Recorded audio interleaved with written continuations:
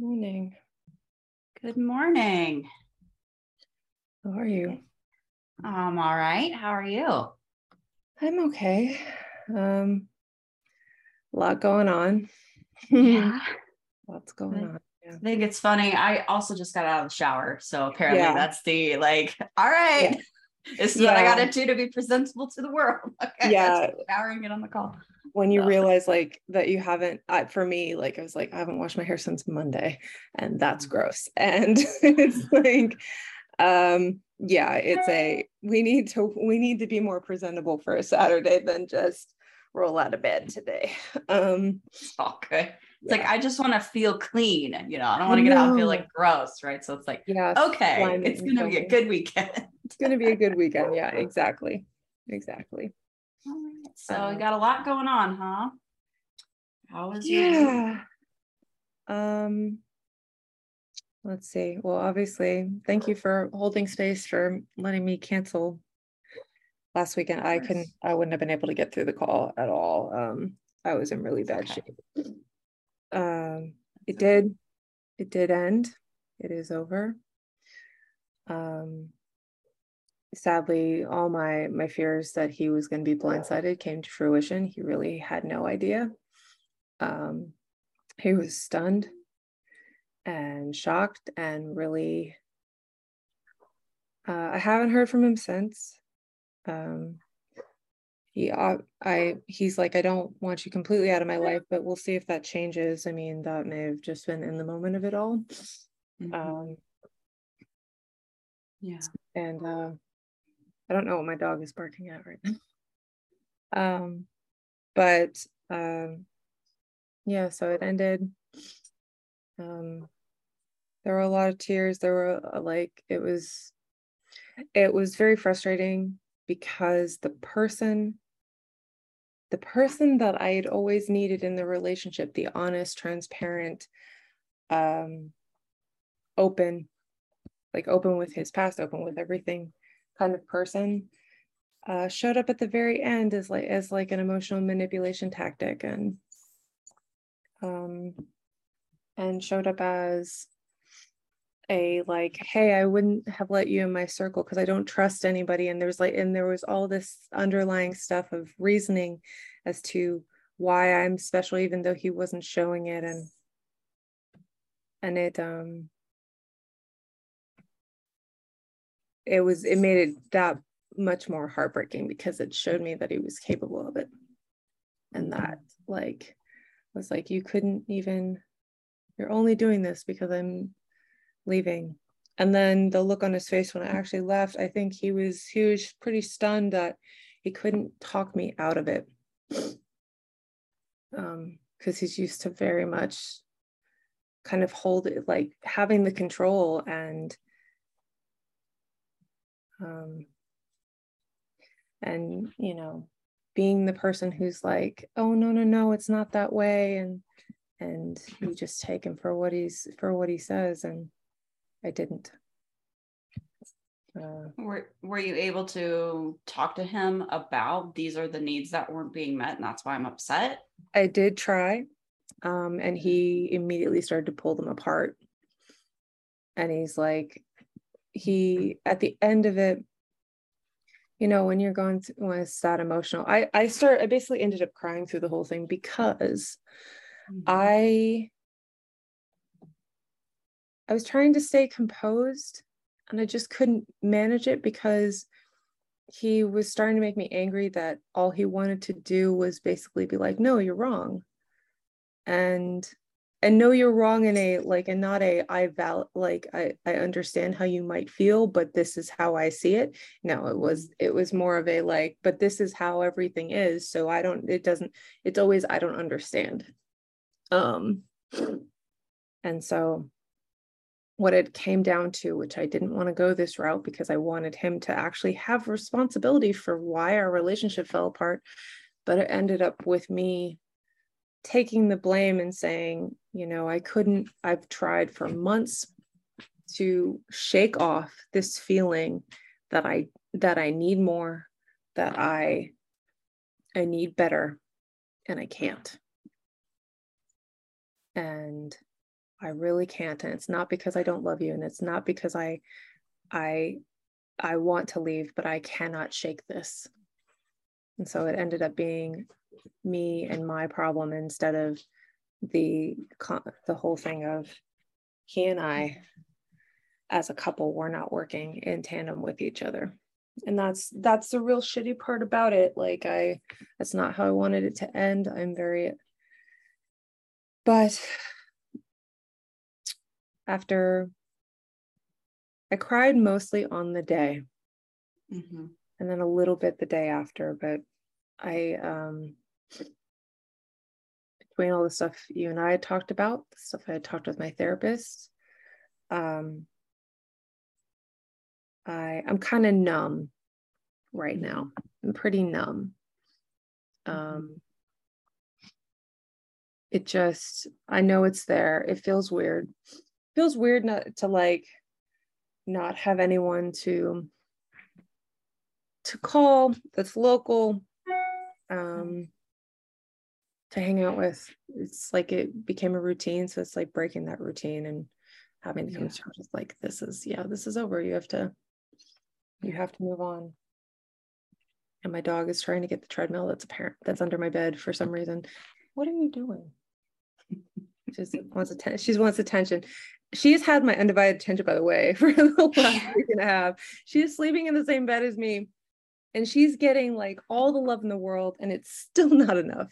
She's a manifestation of me. She's a manifestation of me. But she's she's being herself. Dogs, man. But I will say thank God for my dog, because it's definitely taken my mind off of a lot of this. Like I've been her caretaker pretty much 7 days a week since my parents went to the UK. So she's my shadow right now. Yeah. So there's some pluses and minuses. Yeah, for sure. And then in addition to all of that, in addition to all of the personal drama, I got word last week, in the middle of the week, that my boss, our CFO, resigned and is going to be out of the office as of October 7th. So I have been swamped with her transition and transitioning the interim. So there hasn't been a lot of time to mourn this, because I am busy. And my boss is real bitchy right now, because she threw all of her life coaching and consulting work that she did with a coach for like 5 years out the window. And now she back to treating the operation stuff like shit. So that's, yep. Interesting timing. Yeah. Oh, interesting timing. And maybe that's why it all worked out the way that it did, is because it was supposed to. It was supposed to, so that I could focus on this. And I still have the guy from Luxembourg is going to show up in 3 more weeks. It's so weird. Yeah. How are you feeling about that? I don't know. And kind of relationship or even potential relationship category just feels very like, yeah, we can't deal with this right now.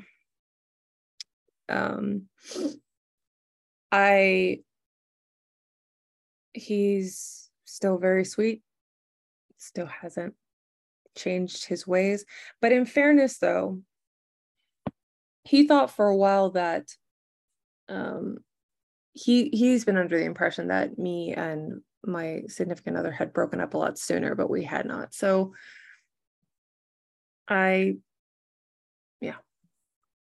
but he didn't have a say in that either. It's like he made the decision about a month ago to come.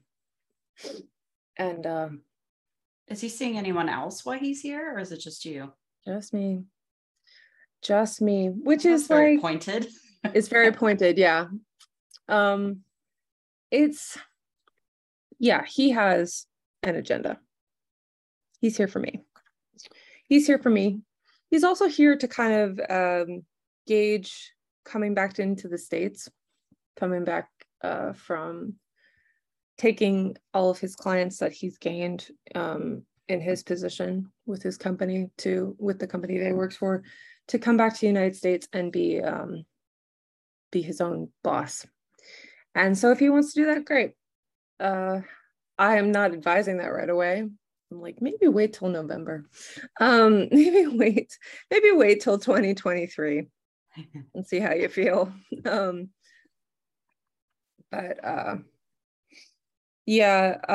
So that's part of like the underlying thing. The other part is to see if we work out. I think he's anticipating that will work out in his head. So I'm going to try to take a different approach to this one, but I'm also, as I told my therapist, I'm keeping my eye out for things like love bombing and things that I am sadly very familiar with when it comes to like that real fast pace. And I'm realizing something about men in general that makes me also be like, do you really want to date another guy again? You have the other side of the coin here that you can go and date. If I could find somebody that would be interested in me of the same sex, it'd be great. We might go that route. Not might. It's never been an either or. It's always been a lack of presence in that world, despite my efforts, has always been like no, you can't be. No, you can't be. No, you're not. So why not? Huh? Why not? According to them, not me, because I've known that I've been on both teams since I was 15. But it's always like presence and kind of how do I explain this? It's like a presence in that world. You're either butch or femme, but there's a way you present yourself as bisexual or as a lesbian that like really stands out in that community. And I'm not that type of person. I may come out more as a dominant personality when I'm around men, but around women, I just kind of fade into the background. And it's always been this like this thing of I didn't know you were gay, but you're not my type because you don't know what you are. And then it's always you don't know what you are because you're bisexual. People are like, you're just experimenting. You're going to fuck around with me. It's like, well, no, I can't even do that with the men in my life. I really don't like to do that with anyone in my life. So that's not true. And then I've met people that are like, I just don't date bisexuals because I don't trust them. There's a lot of like, after all these years, I mean, after decades of this, there's still a lot of mistrust against bisexual men and bisexual women. I've been asked if I was a narcissist before. I was like, wow, really? Just because I'm bisexual, you think I'm a narcissist? I think it's more complicated to be straddling this line. I think narcissism is a buzzword right now too. Yeah, anybody who says anything mean to me is a narcissist. Right? Yeah. Anybody who acts like a dick at one point is a narcissist. Yeah, they might be, but that's not necessarily the diagnostic criteria for that. Yeah, right. Exactly. Right. Yeah. So, is this something you told your ex? Yeah, and he dismissed it. He dismissed it. That was actually like the year one kind of nail in the coffin, where I was like, wow, you're discrediting something that I can't change. And I've had it happen before, but I really didn't expect it from him, considering how long we had known each other. But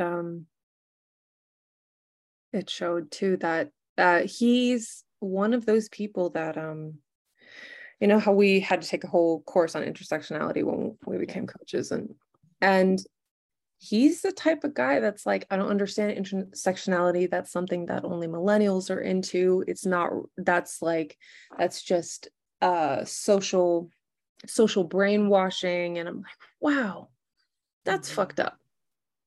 That's really fucked up. But that's his view of it. He's growing up as a Gen Xer. Growing up as a Gen Xer, growing up in New York. He says things about certain first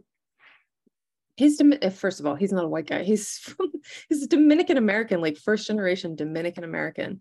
And I'm like, you're talking shit about something that is actually there, that it was created, or a kind of a way to look at things was created because people like you were being dismissed. What the fuck? But and we had actually, the funny thing is, we'd gotten into that conversation the day we broke up, that we were talking about that. And I was giving him shit for it because I'm like, are you serious?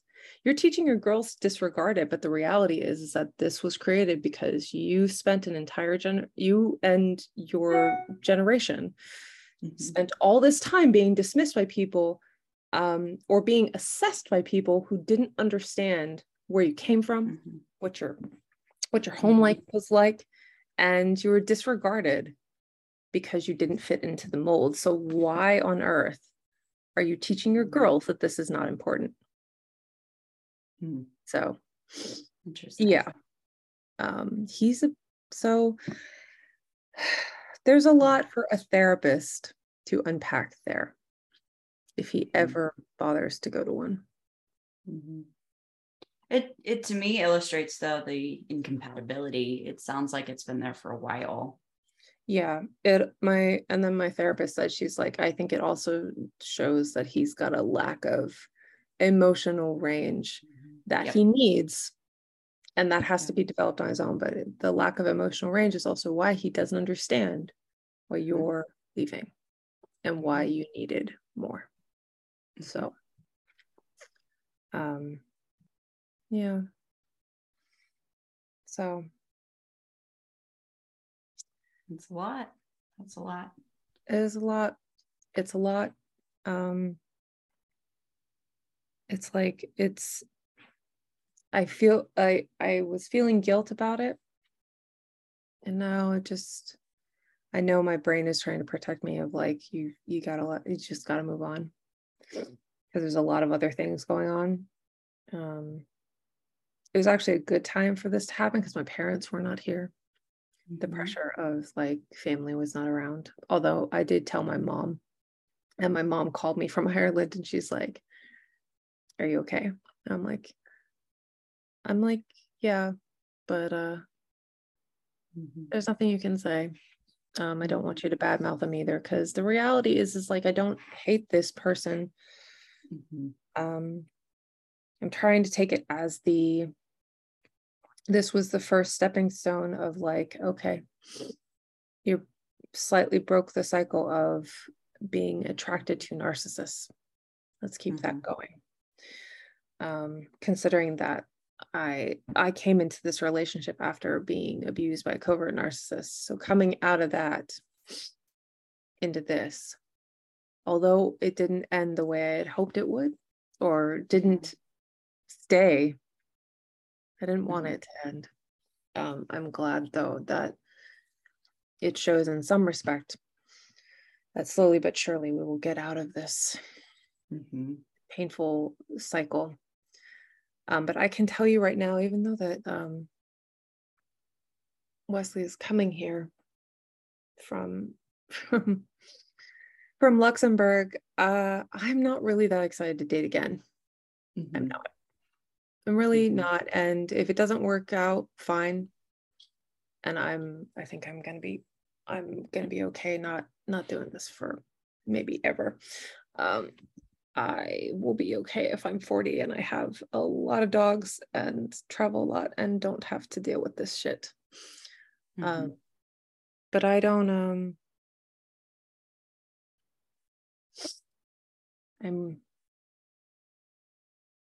I don't know. It's it's not a world I've written a lot about that world, about dating and being single at this age and stuff like that. And I'll probably continue writing about it, but the reality is that I don't really like being a part of it. It's changed so much and people are so not nice. But I learned a lot about the duplicitous kind of Jekyll and Hyde behavior that goes on in the dating world because of meeting a lot of people along the way that were, it's there's a movie by a comedian called Good on Paper. If you ever watch it on you should watch it on Netflix. It's like a real good textbook case of somebody who essentially cons people. But that's kind of what it was. It's like everything is good on paper until you meet them and you're with them. And there's tactics and behaviors that they're using to keep you in check so that they will always be in power. And yeah, I can't deal with this anymore. So now you're saying that about the dating world. Like, what is it about the dating world that is the problem? The dating world, it's the time and the energy that goes into people who have are shopping, as it's referred to. So shopping basically in the sense that if you use a dating app, it's they've got hundreds of dates lined up, and I usually only have like one because I'm not that kind of person. I can't multitask like that. It's a lot of time invested to find out that the person that you meet is not a good person, or you go out with them, really like them, and get cut off at the knees like 5 dates in. I've had that happen. It's the emotional roller coaster of it all for how my personality type is and how I invest time and energy into people. It's a bit more exhausting and draining to be a part of that world than to just meet somebody through a friend. But this is actually, oddly enough, this relationship I'm now out of is the first time I had met somebody through a friend, because my friends don't set me up. There's like no setup part of it. So when it comes to dating, when I say I don't like being a part of it, is because I'm usually on my own having to filter all these people. And as the older you get, as I'm 37, getting close to 40, competing with 20-something-year-olds for for the attention of people my own age and older,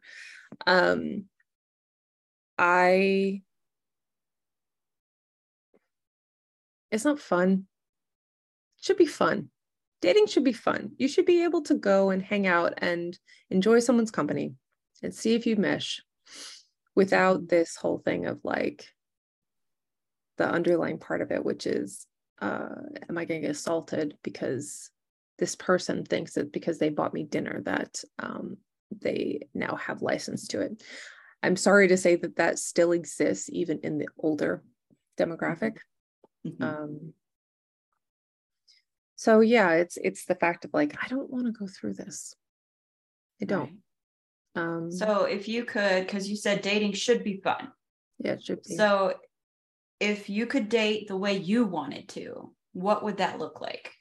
How would you date if you got to date exactly how you want to and it feels good to you? That's a good question. I would never meet someone for drinks ever again. That would be the first part of it. We'd never meet for drinks. It would only be coffee. It would only be in the daytime. Like if we meet, the first date would be coffee, and the second date would have to be a daytime like activity. Like we'd have to go, and I don't mean like in like a dark room kind of thing, but it's like you go and you go on a hike, you go to a museum, you go to an event, you go to something, enjoy each other's time and see each other out in the real world, but daytime. At least for like 5, 6, maybe 7 dates. Maybe more than that, really. Maybe like 90 days worth of dates. I don't know. That's just a random number that's coming into my head. And then after that, there's like kind of an assessment period. This like date that comes back to coffee of like, hey, do you want to continue this? But again, still in the daytime, not in my apartment, not in his apartment. Yeah, somebody just genuinely having to come to terms with like, do I like this person without alcohol? Right. Do they like me without alcohol? Can they carry on a conversation? Because I'm honestly sick of the drinks. Sick of protecting my drink. Right. Also sick of getting dressed up to kind of get snubbed too. I like getting dressed up, mind you, I really do, but I really hate like putting in all that effort just to meet a guy who's like shows up in jeans and t-shirt. I've dealt with too many times. It's like, really, could you at least have like worn a shirt that had buttons on it? That's all. You don't have to be in a suit and a tie, just buttons, please. I wore a dress for this. Could you just step it up just a little bit? Oh, I think all of those are valid and fair. Yeah, they are. And I've tried to enforce them in the past when I was single. It doesn't always fell short somewhere. Or I didn't get it was always sometimes it just got stood up because they didn't want to meet in the daylight. And then other times it was like after the first day, I'm like, no, forget it. But it is how you sounds like then the model works. Yeah. It's weeding out bad people. Yeah. It's weeding out bad people for the ones that don't show, and the ones that are like, hey, listen, you're a nice girl. Yeah, but it weeds out the people who need liquid courage. Because the liquid courage, I have nothing against people who drink or any of that, but I have to say that liquid courage is where the aggression comes from for a lot of people. They get a lot of moxie from it. And I'm also not in a place where in my 20s things could be casual. I didn't really want them to be, but I was coming off of an assault. So my brain was like, we can do casual because you don't have to get connected to them because you can't.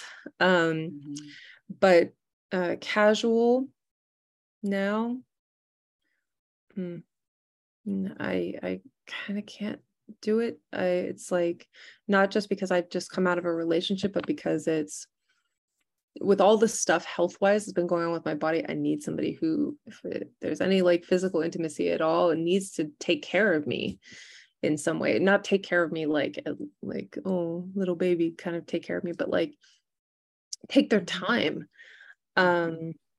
which people don't in casual. In casual men think they're doing really well, and then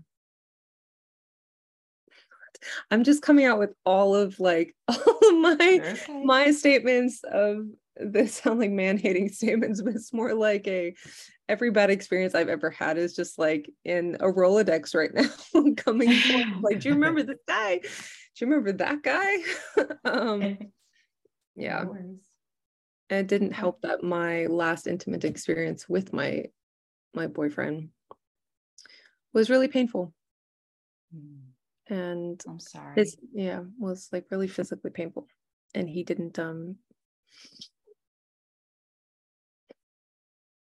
almost 3 years together, I didn't even like realize that's like, you're actually fucking hurting me. And he called it when we broke up, he's like, but I just made love to you. It's like, and in my head, I didn't say it because I was like, I'm not going into this to assassinate his character. I'm not gonna, no. He doesn't, I'll tell him at some point. If we ever be friends again, I will disclose that to him, but I'm not gonna tell him that right now. Because that goes, when you threaten that part, and even though like part of me didn't think he would be capable of it, I didn't want to test that.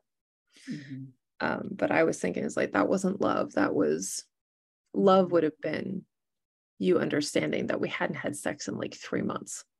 Mm-hmm. And maybe not just doing what you wanted to do. Mm-hmm. So yeah. Now I find this interesting, this whole model. mm-hmm. If you were dating a woman, would that be the same model, or Yes, would it be different? and be the same model. Okay. Women, when I did get to date women, it's a little bit different. A lot of them do want to meet in public. Maybe they want to meet in public, they want to meet during the day if you can. It's a little bit more casual. And then there are the types that want to meet for a drink in that other part of it. But I'm also not, it's weird. I drink less with women. I used to drink more with men because men made me anxious and fearful. So that's also why I would like to get rid of the alcohol component, because I don't like it. It's I always feared for my safety. Which is weird that you drink more, but it was kind of like, I don't know why I used to do that, but the anxiety would take over and it was like, why are you drinking more? You should be drinking nothing. If like you're really that anxious, like you should be drinking nothing. But for some reason my brain was doing the opposite. Yeah. To medicate, to depress your anxiety, to create to make a little bit more, so you wouldn't feel so anxious, to make you feel more comfortable. Or to make me feel like I was more malleable, because there were times where I actually spent most of my life not drinking alcohol. I didn't start drinking till I was 27. I had like one drink on my 21st birthday, didn't drink again after that. Still really don't prefer to drink. It's not my thing. But I don't like to drink in excess, and now I'm like a real lightweight, like a drink and a half is kind of out. That's really bad. So having that anxiety and drinking a lot made me like more malleable to them, as in there was no resistance because I was drunk, and I was like, that's really bad. That's really bad. It's really dangerous. Or at least it was, because I was in my 20s and early 30s, and now I'm almost 40. And thank God genetics and the down regulation of bodies has kicked in, because now I really can't drink. And so it's not going to be like I can mass. It's like, no, I've got one drink, I'm going to sip it, and that will be it. If nothing at all, because my body can't take it. I mean, that's a good thing to know. Yeah, it's a good thing to know. My Irish cousins were like, are you kidding? You can get any of our genetics. I'm like, that's okay. Nope. I'm like, nope. I'll be like my cousin, one of my eldest cousins, puts ice in her wine because she can't drink that much either. I'm like, yeah, sure, we'll just water it down. Yep, just so it lasts longer. But yeah, no, I'm so can't anymore. They're always so disappointed there, and when I go back to see them, hopefully next year, they're gonna be like, really? Still? It's like, you're almost 50. Don't judge me. It's like, you're almost 50. You shouldn't be drinking that much, but whatever. It's preconditioned. Their livers are conditioned in Ireland from like age 16. So marathon training. Yeah, really. It's like it really is. I mean, the moment, that whole saying of like, as soon as you can see over the bar and order a drink yourself, you can drink, that is a real thing, and they do take advantage of it, especially the boys. The boys go for it immediately, and my cousins were notorious, and it was terrifying in its own right. But yeah, no, they're marathon drinkers. I'm not, and I never will be. No, I'm glad. Nice. It's like I have enough inflammation to begin with. Add the alcohol inflammation in addition to all this. Like, let's not. It's not a good day.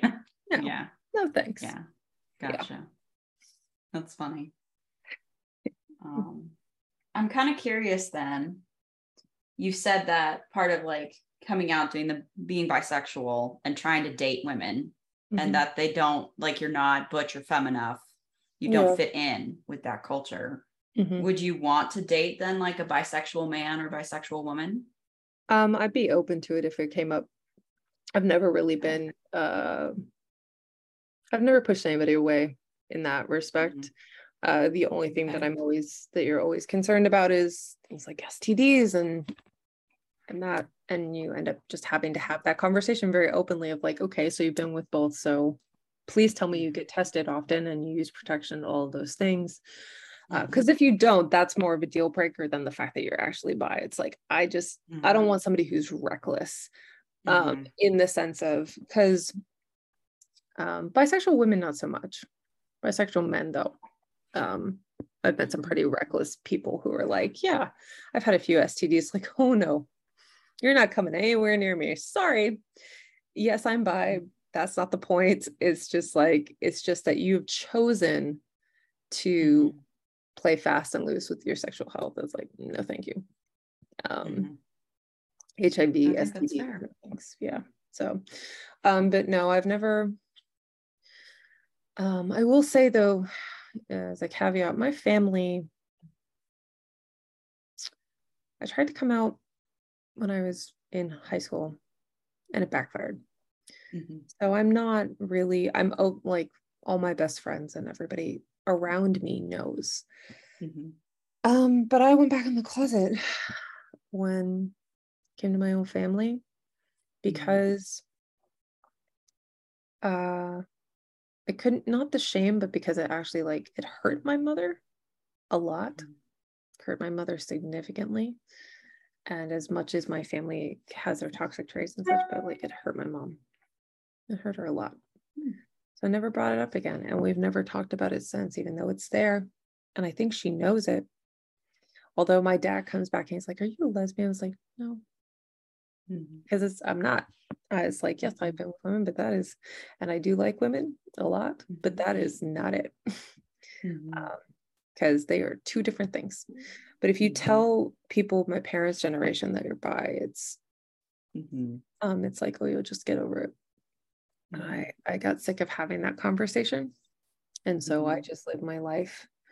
And if I meet somebody that happens to be, that happens to be a woman that is like actually there, then it's like, then we'll have to have that conversation again. But it hasn't happened. It's been a very long time since even anyone has approached me, even if I've been actively flirting with them, actively awkwardly flirting with them. It's terrible. There's a charm to it though. Yeah, I know there's a charm to it, but they just think of like, what are you doing? Like, sweet child. I'm really like, I'm like so green to that part. It's terrible. I've just kind of, yeah. So, and that's also why moving out would help with that too, of like allowing for that. There's not a lot of, I mean, I live in a rural part of Northern California. There's obviously there's a lot of gay couples up here, but not a lot of singles, because not a lot of a scene here for that. So it'd be going back to the city to try to figure that out. So gotcha. Part of that emotional asbestos of living in your parents' house, not getting to fully be yourself, hiding that part of you. Yeah, exactly. And not getting to express it. And so we'll see. So most of this, it's a lot. There's a lot of different variables to it, different ways they interconnect to each other. Yeah, just clearing out the space for other things. Yeah. So So we had mentioned, or you had mentioned before, like the dating, or not dating, this flirting part and being awkward with it and all of that. Is that something that like you want to get better at? Like, or are you happy with, and I'm not saying that to mean anything, because No, you're I don't fine think. where you're at, but like we talked about the authentic self, right? And like even Yeah. how that looks with how you dress and what you eat and all of that stuff. Like, is that an area of your life that you would like to change to be Yeah. closer to yourself, whoever that is? Yeah, that's obviously, I feel like that goes with being becoming more authentic, becoming more confident in being the actual person that I'm supposed to be, that I am, instead of trying to toe the line all the time. So yes. Am I on a fast track to improve it right away? No. I'm on a fast track to really go back into rebuilding my life as the person that I want to be and where I want to be first. For sure. So, which is why it's like dating. Even though this guy is coming, it's like there's a real issue here. Is like I have somebody who's coming specifically to see me. And I do like him a lot. And I know when he gets here, I will probably start to feel it'll shift back into being like more excited that he's coming. Right now, I'm like, I just want to kick my boss out the door right now. That's what I would like to do. I told my supervisor that I was like, she's treating us like crap.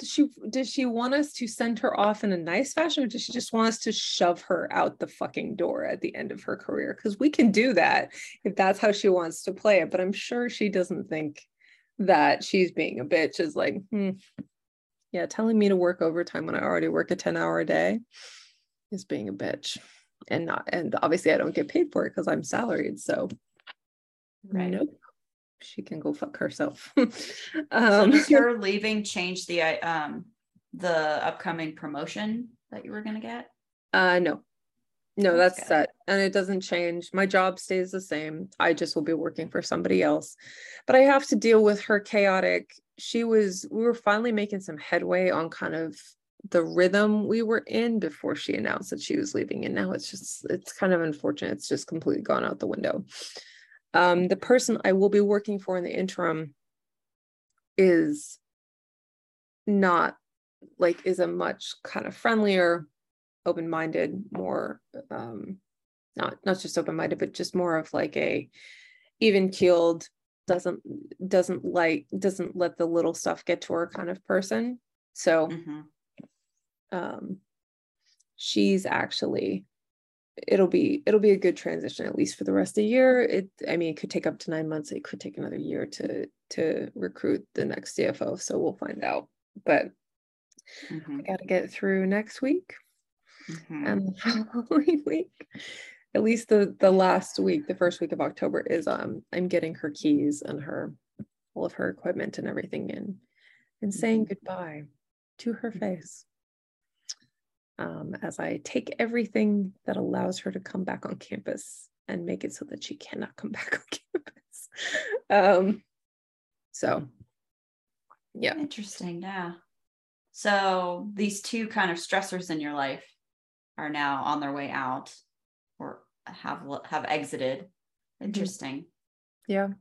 So we'll see what this phase is. Hopefully it's a good transitional phase and it doesn't create bigger things, bigger roadblocks, because sadly I haven't gotten to work on my own my own goals for coaching and education this week so far, which really sucks because I would like to get on that. So hopefully try to get some of that done today. Yeah, I'd like to get back on, once this settles, I'd like to get back on track so that we can at least start the process. I did get my certificate though. Yay! I have it. Yay! I have it. Now I need the other one. And yeah, so I got my certificate a couple of days ago, which made me very happy. It's like, that's good. That makes me feel better. That's like progress. Yay! Yeah, progress. Good progress. So awesome. It's satisfying. It's like, yay, we're I've got something to prove that I went through at least the first half of the training, and now we're going through the second. Yeah. But I'd like to tick off those boxes and take the test for ICF. Yeah, it's gonna be a hard test. Yeah. Did they say that it's hard? Yeah, it's tough. It's really like a very kind of clinical textbook kind of test of what we learned in signature. Signature really is a very ICF kind of drilling your the roles and responsibilities and the ethics into you of what the ICF wants. So it'll be fine. We've taken a lot of tests prior to that anyway. So it's basically like, can you do this on a clinical level? And then the next phase is to get everything off to launch. So I need 100 hours in order to get an ACA accreditation. So, and I would like. Does that include the ones from Essentials? It does not. It includes the 15 from Signature, and then I have to do the other 85. So okay. Yeah, the other 85 is and there's mentoring that you do too. So you actually have to meet with a ICF accredited mentor to round out your mentoring sessions as well. So it's a little more involved, and I'm trying to fit it in where I can. It might have to wait until at least part of it. The things with the mentor will probably have to wait till November, when things settle down on my end. But but it will. Trying to get on track for that. Okay. Trying to get back on the money track. Yeah, I was gonna ask about that next, because that was the next big thing you wanted, was to move out. And I think last time you said December or January. December or January. We're still on track for that, but I'm trying to find. I'm also trying to possibly minimize the cost by looking for a fully furnished apartment as well, trying to cut down those costs. So I'm looking into that. Yeah, I'm giving my parents until the excuse me, the end of the calendar year. So my dad gets 3 more payments from me. And then I'm like, okay, you have to figure it out after this. After come January, you have to figure it out, because my office is talking about starting our new work mode, which is commuting more frequently, and that's gonna matter. And I need to move. I'm sure that after Wesley comes here, he's gonna be like, you need to move. It's like, yeah, I know I do. I'm working on it. Give me a minute. I'm working on it. I'm like, unless you want to pay for it, I'm working on it. It's like, which I'm afraid if I say that to him, because he might actually go for that. It's like, okay, well, no. That was a joke. That was a joke. Please do not do that. Yes. Yeah. If you want to pay for your own apartment and you'd like me to house sit for you, I can do that too. But I need to slowly but surely need to go from there. Okay. So eventually being out by the first of the year tops. So I'm wondering then, what the cost would be for that, like how much you want saved in order to pull the trigger on that, or I think savings is going to have to be ongoing. And I am having to figure out, so right now $1,000 of my paycheck is coming straight out and going into my savings account, and it's going in there automatically, so it's getting taken out even before my paycheck hits my regular bank account for the other things. Good. So it's a matter of so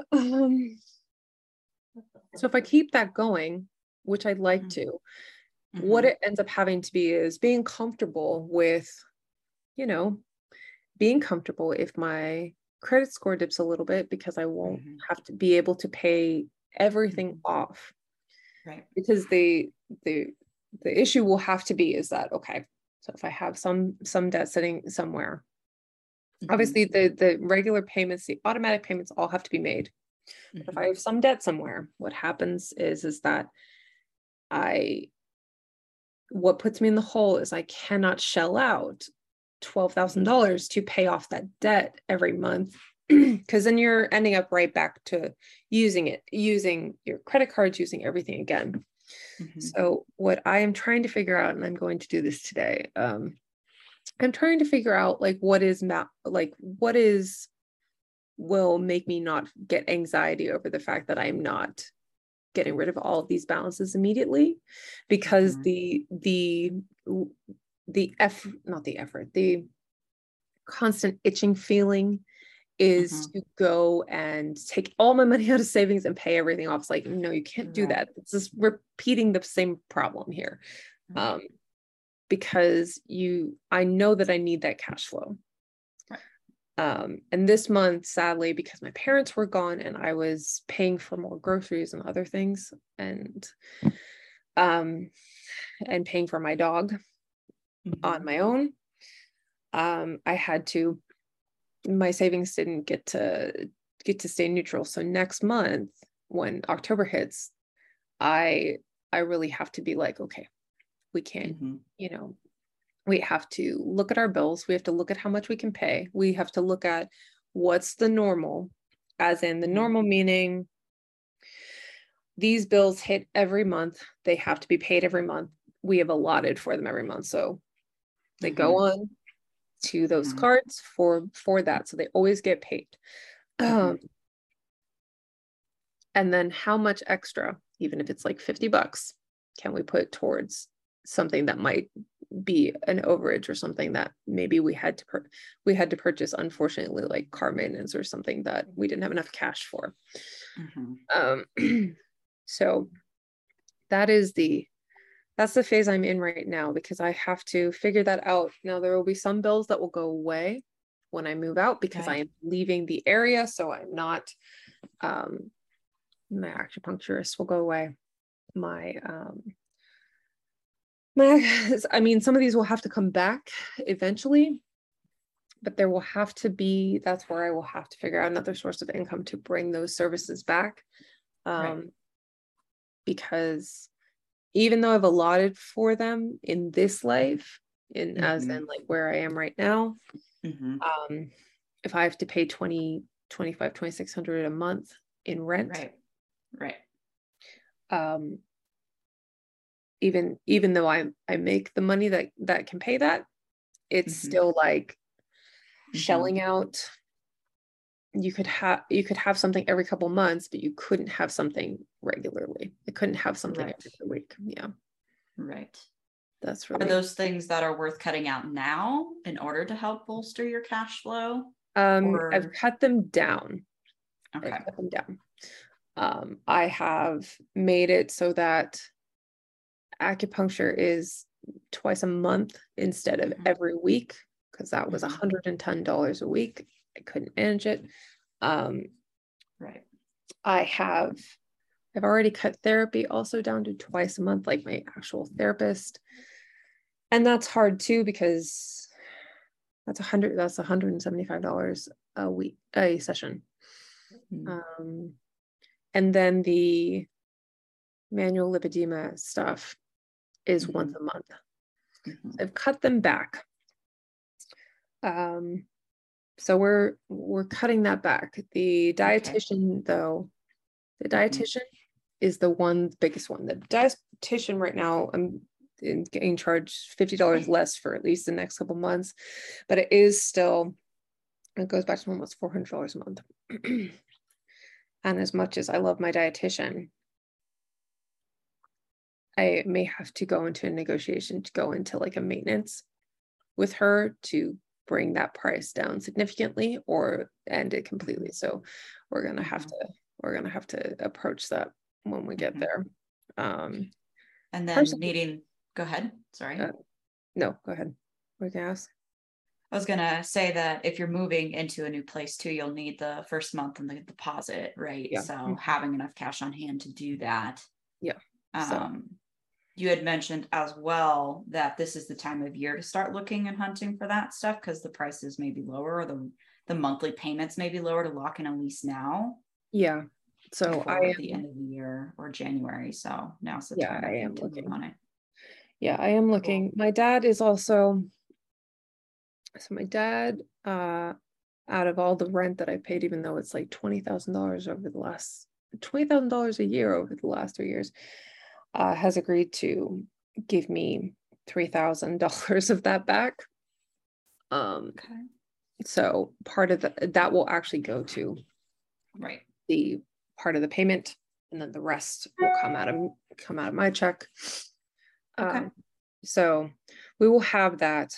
But yes, I'm looking for a furnished apartment because if I can cut back on like the moving costs of it all and the things that will be required, because that's the other thing that tends to bankrupt you a bit, is you have to move, you have to get furniture, you have to get all of those things. So I'm trying to see if I can find that in addition to. Then of course the lease or the monthly payment will be higher because it's furnished. It might be, but maybe not. Yeah. We're trying to find out which way it goes. Yeah. So if it's higher, then you're paying that monthly cost for it to be higher versus a one-time cost that you can kind of make back as you go. Yeah. Yeah. Okay. We'll have to make that decision to see what it actually looks like. So I'm just trying to weigh options here. Fair enough. And then yeah, so that's where we are. There's a lot going on. There's a lot to consider. Yeah. My body is very inflamed, not very happy. Yeah. Yeah. And as you've seen in this call, my hair is drying. Just no like worries. getting You've been doing this a lot. Yeah. Yeah, I have, because it's wet. And so I keep moving it back and forth because it's like, please don't let the back of my shirt see through. Please don't.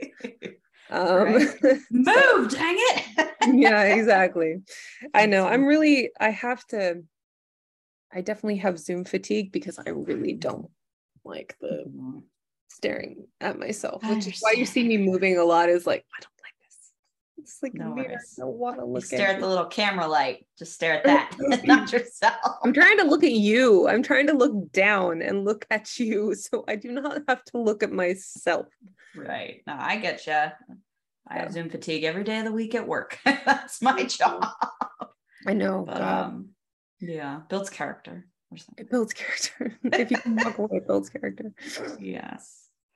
Is there anything you want to focus on between now and next week, or just kind of see what comes up for you, or where would you like to go from here? I think the focus is kind of the last thing we touched on, is like, I would like to get those numbers. Okay. And really see what's gonna, how much it's gonna cost me, where we can cut things out, and what I'll be comfortable paying towards debt as we're trying to save in addition, because the saving part is the biggest. And I'll also have to consider if, like, I can't, even though I want to save $1,000, is it plausible to save $1,000 and still make not manageable payments, but more like have that money to not have to use their stuff. So, yeah. Yeah. Okay. Well, then we can touch base on that then next week. Look at the plan and stuff like that. Continue to look for places. Hopefully we can lock something down soon so that you can get out by the end of the year. Because I think that will be the next step, right? You've done 2 or 3 big things. Right. Yeah. So to keep going and get your own space and be able to kind of like stretch out and be yourself, I think will help kind of bring things in alignment for your coaching. Yeah. That's right. Yeah. Okay.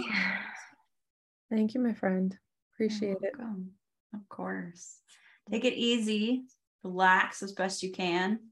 Yeah. If you need anything, let me know. I'm happy to help where I can. So. Appreciate it. Yeah. Yeah. How are you Go doing? cuddle your dog. I know, I've been cuddling my dog. She gets it all day long now. She's my alarm clock. Like licking Yeah. me in the face in the morning. It's Right. like, okay. Wake up, time to feed me. Time for me to go out. That's like what it Yeah. is. Like, Why aren't you paying attention to me? Please. That's funny. That's funny. Yeah. Yeah, I'm doing okay. Just working my stuff. Yeah. Trying to work through my coaching program. The high impact. It's a lot of work, but it's good stuff. Yeah, So I bet. yeah, Yeah. No, learning a lot of marketing stuff. how's it? Business Yeah. marketing stuff. But it's a lot of mindset work too, which is really good. It's like trying to get So you to kind of like get over things like imposter syndrome and some of that, yeah. Some of it's more of understanding that coaching and marketing are different things. Mhm. And in order to attract a client and connect with the client, you have to do the marketing part first. Yeah. And you cannot market by coaching, which I find really interesting. That is interesting. I want to hear that. Well, like in that, one of the things that really stood out to me is how, as coaches, we really like using coaching language when we're trying to market. Yeah. And so, one of the things that the founder said is, as coaches, we're probably at a higher level of consciousness, right? So, we're at maybe like a 6, 7, 8. Yeah. Our clients are at like a 1, 2, 3, right? The average person you're trying to work with. So if you're trying to use language that's kind of up here, they're not going to understand that connects to their problem because they haven't gone through the journey yet. So talking to them in a way that makes sense down at this level. And that's not meaning anything unkind. It's just where they're at in the work that they've done. They may not understand terms like transformation. I mean, they do, but it's like, but they don't understand it in the context of coaching. Like yes, I think, yeah, I get that, because I mean most marketing is solely about getting to like the basic level with people of like, here, so you can understand it. So you don't have to think too hard about it, because marketing is like a snapshot of what you're selling. Right. And so kind of building and creating a selling platform or marketing platform so you can have the conversations and have good conversations with people so that they get into your program. And then they're going to be able to get to that point where at the end they will have realized those goals, but you're not telling them the goals up front because they haven't done the work yet to understand where you're coming from. Interesting. So that's been very helpful to me of this is why, like, you may use terms like, I guess my offer is I help people, working adults or working professionals, build careers they love, right? That doesn't mean I feel good about that, because really my goal is helping people figure out what they really want out of their life, craft a life that they really love. And if that means quitting their job and doing something else or making adjustments in their career to be happy, I want that goal, right? That my client feels good about that. But that doesn't mean I really am fired up about my offer. The offer's for them. It's not for me. Yeah. If it were a coaching flowery offer, it'd be like, I help create your your authentic life or purpose or blah, blah, blah. And people maybe not be thinking at that level. They're thinking, I hate my job. Right. And I want to make more money. Yeah. Or in some cases, they're like thinking, I just want to feel better about my life. Like, something. Creating authenticity sounds like too much work. I just want to feel better about where I'm at. So I want to feel better about where I'm at. I want to get through something, or So having that change in language and mindset has helped, because now it's like, okay, now I have a better perspective on it of why I'm doing what I'm doing. So I feel better about it, and it's not slimy feeling, right? Because it's like, oh, I'm trying to like sell you on something. No, I know, there's a purpose to this.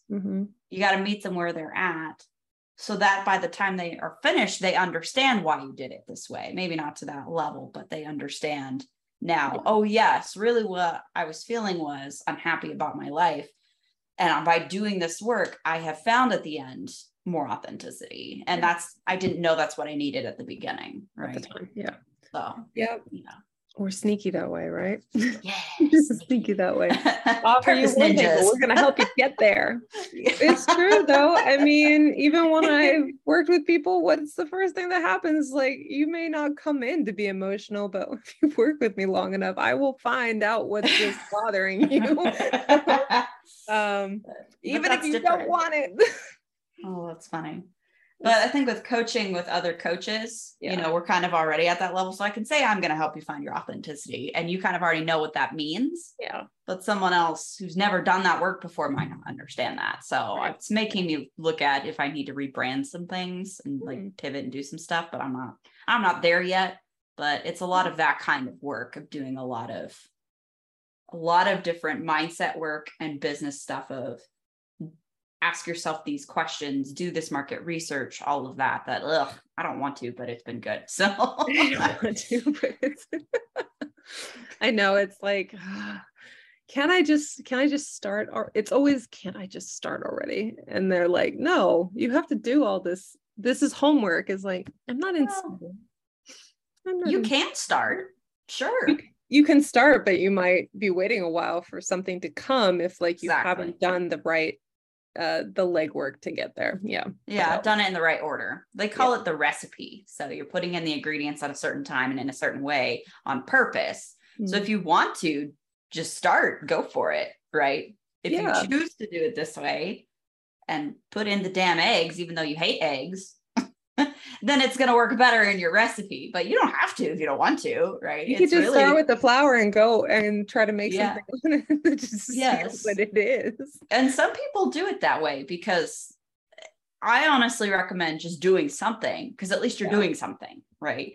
And you're trying things and practicing out and breaking those mindset barriers in your head, versus if I go over here and I get into analysis paralysis mode because I have to follow the recipe just right. And now I'm stuck, right?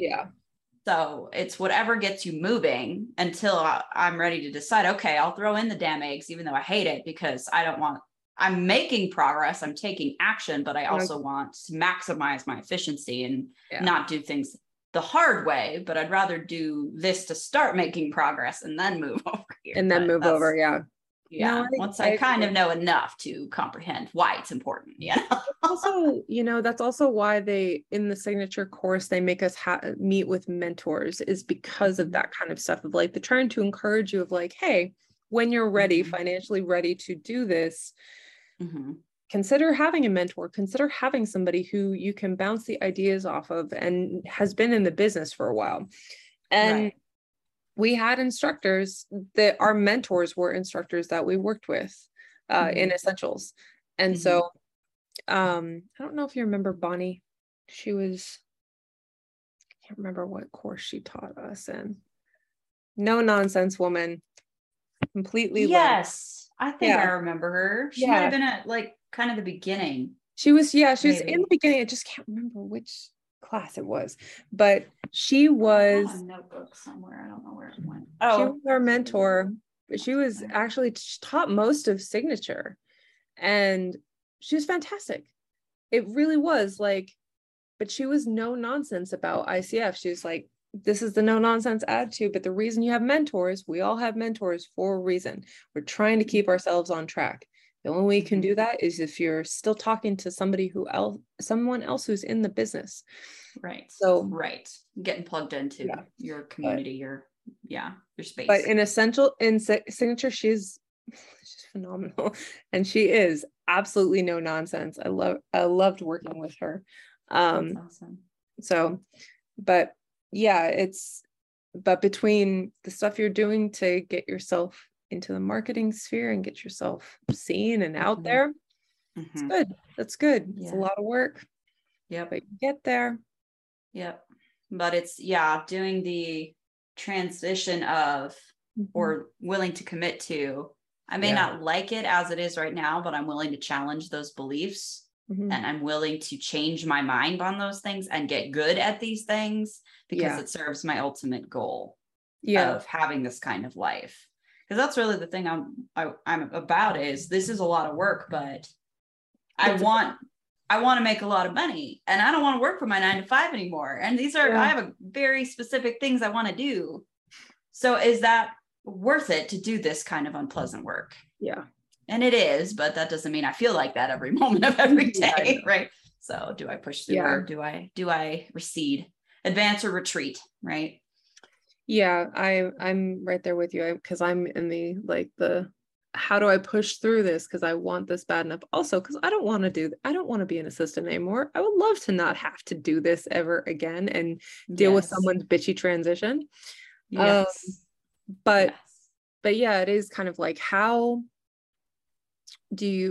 where do you make sacrifices to push through this discomfort while you're trying to get yourself off the ground? Because it's always like, I can do this tomorrow. I can do this tomorrow. Mm-hmm. Tomorrow may never come. And so, that is the difficult part of this. But yeah, I'm right there with you. I looked into that program briefly. I'm going to refer back to it. Because yes, the marketing piece, reality wise, I can't market myself. As we just kind of talked about in the dating sphere of it all, I can't even market myself. I need help. Clearly, it's like, I need. There's a comedian, Taylor Tomlinson. Yes, she says, you need your floaties. You need your little floaties. Everybody needs their floaties. Here are your floaties. It's like, I need my floaties. But it's because otherwise I could just jump in and do it and try mostly word of mouth and social media, but there has to be a strategy. There needs to be a better strategy towards it because I would just like the information of like, how does this actually work when you use certain platforms, use your website, use social media, word of mouth, like what is the way that we get people to notice and stick with us? One of the valuable tidbits I heard on a call last week is Xander's the head of the company, right? He's like, he said 35 of his clients now have hit just shy of the 7-figure mark. Oh, wow. And they all got there using one platform. Wow. Some did Instagram, some did Facebook, some did TikTok, some did LinkedIn. So trying not to diversify and getting good at one thing. There are a lot of skills you need to be successful at building a business beyond just the coaching, right? Because that's the actual transformative work. There are a lot of other things too. And so it's like focus on getting good at all of those things and then go up to the next and the next and the next, because it's a lot of different things you're juggling. So instead of trying to overwhelm yourself with, I got to do 18 things, it's like, we're going to go smaller. We're going to get really good at these things, these 4 or 5 things. And then we can go to the next and the next and the next. We're building the expertise. We're learning a lot of skills, not just coaching. We've already done the coaching work, and that's where, Lumion Journey and the essentials and signatures, that helps us get good at our craft. But the rest, being a good coach and being an entrepreneur are 2 different things, right? So how do I learn to be a good entrepreneur is really what this course is. Be a good entrepreneur, because that's where the money comes from, is the entrepreneurship and getting your clients. But it's specific for coaching, which is nice. So it's specific to our industry. So because that's always the thing of like, they're like, start your own business. Like, well, but no, this is coaching as opposed to selling. Right. It's a little different. Yeah. It is. Selling a transformation. Right. So, all right, my friend, I'm going to let you go. My hair is getting bigger as our call is going, because it's drying, and it's going to just be clown hair in a little bit. So I should go dry it. Okay. Sorry to keep you. I just got excited about this. I appreciate no, absolutely. If you ever just want to chat too, please, I'm here. I'm absolutely here. Likewise. I know we're both so busy, but it's like, yes, we can have these conversations. Yes, for sure. All right. Well, take care of your hair. Take it easy. I'll see you next week. All right. Call if you need anything. All right. Have a good weekend. Thanks. You too. Bye. Bye.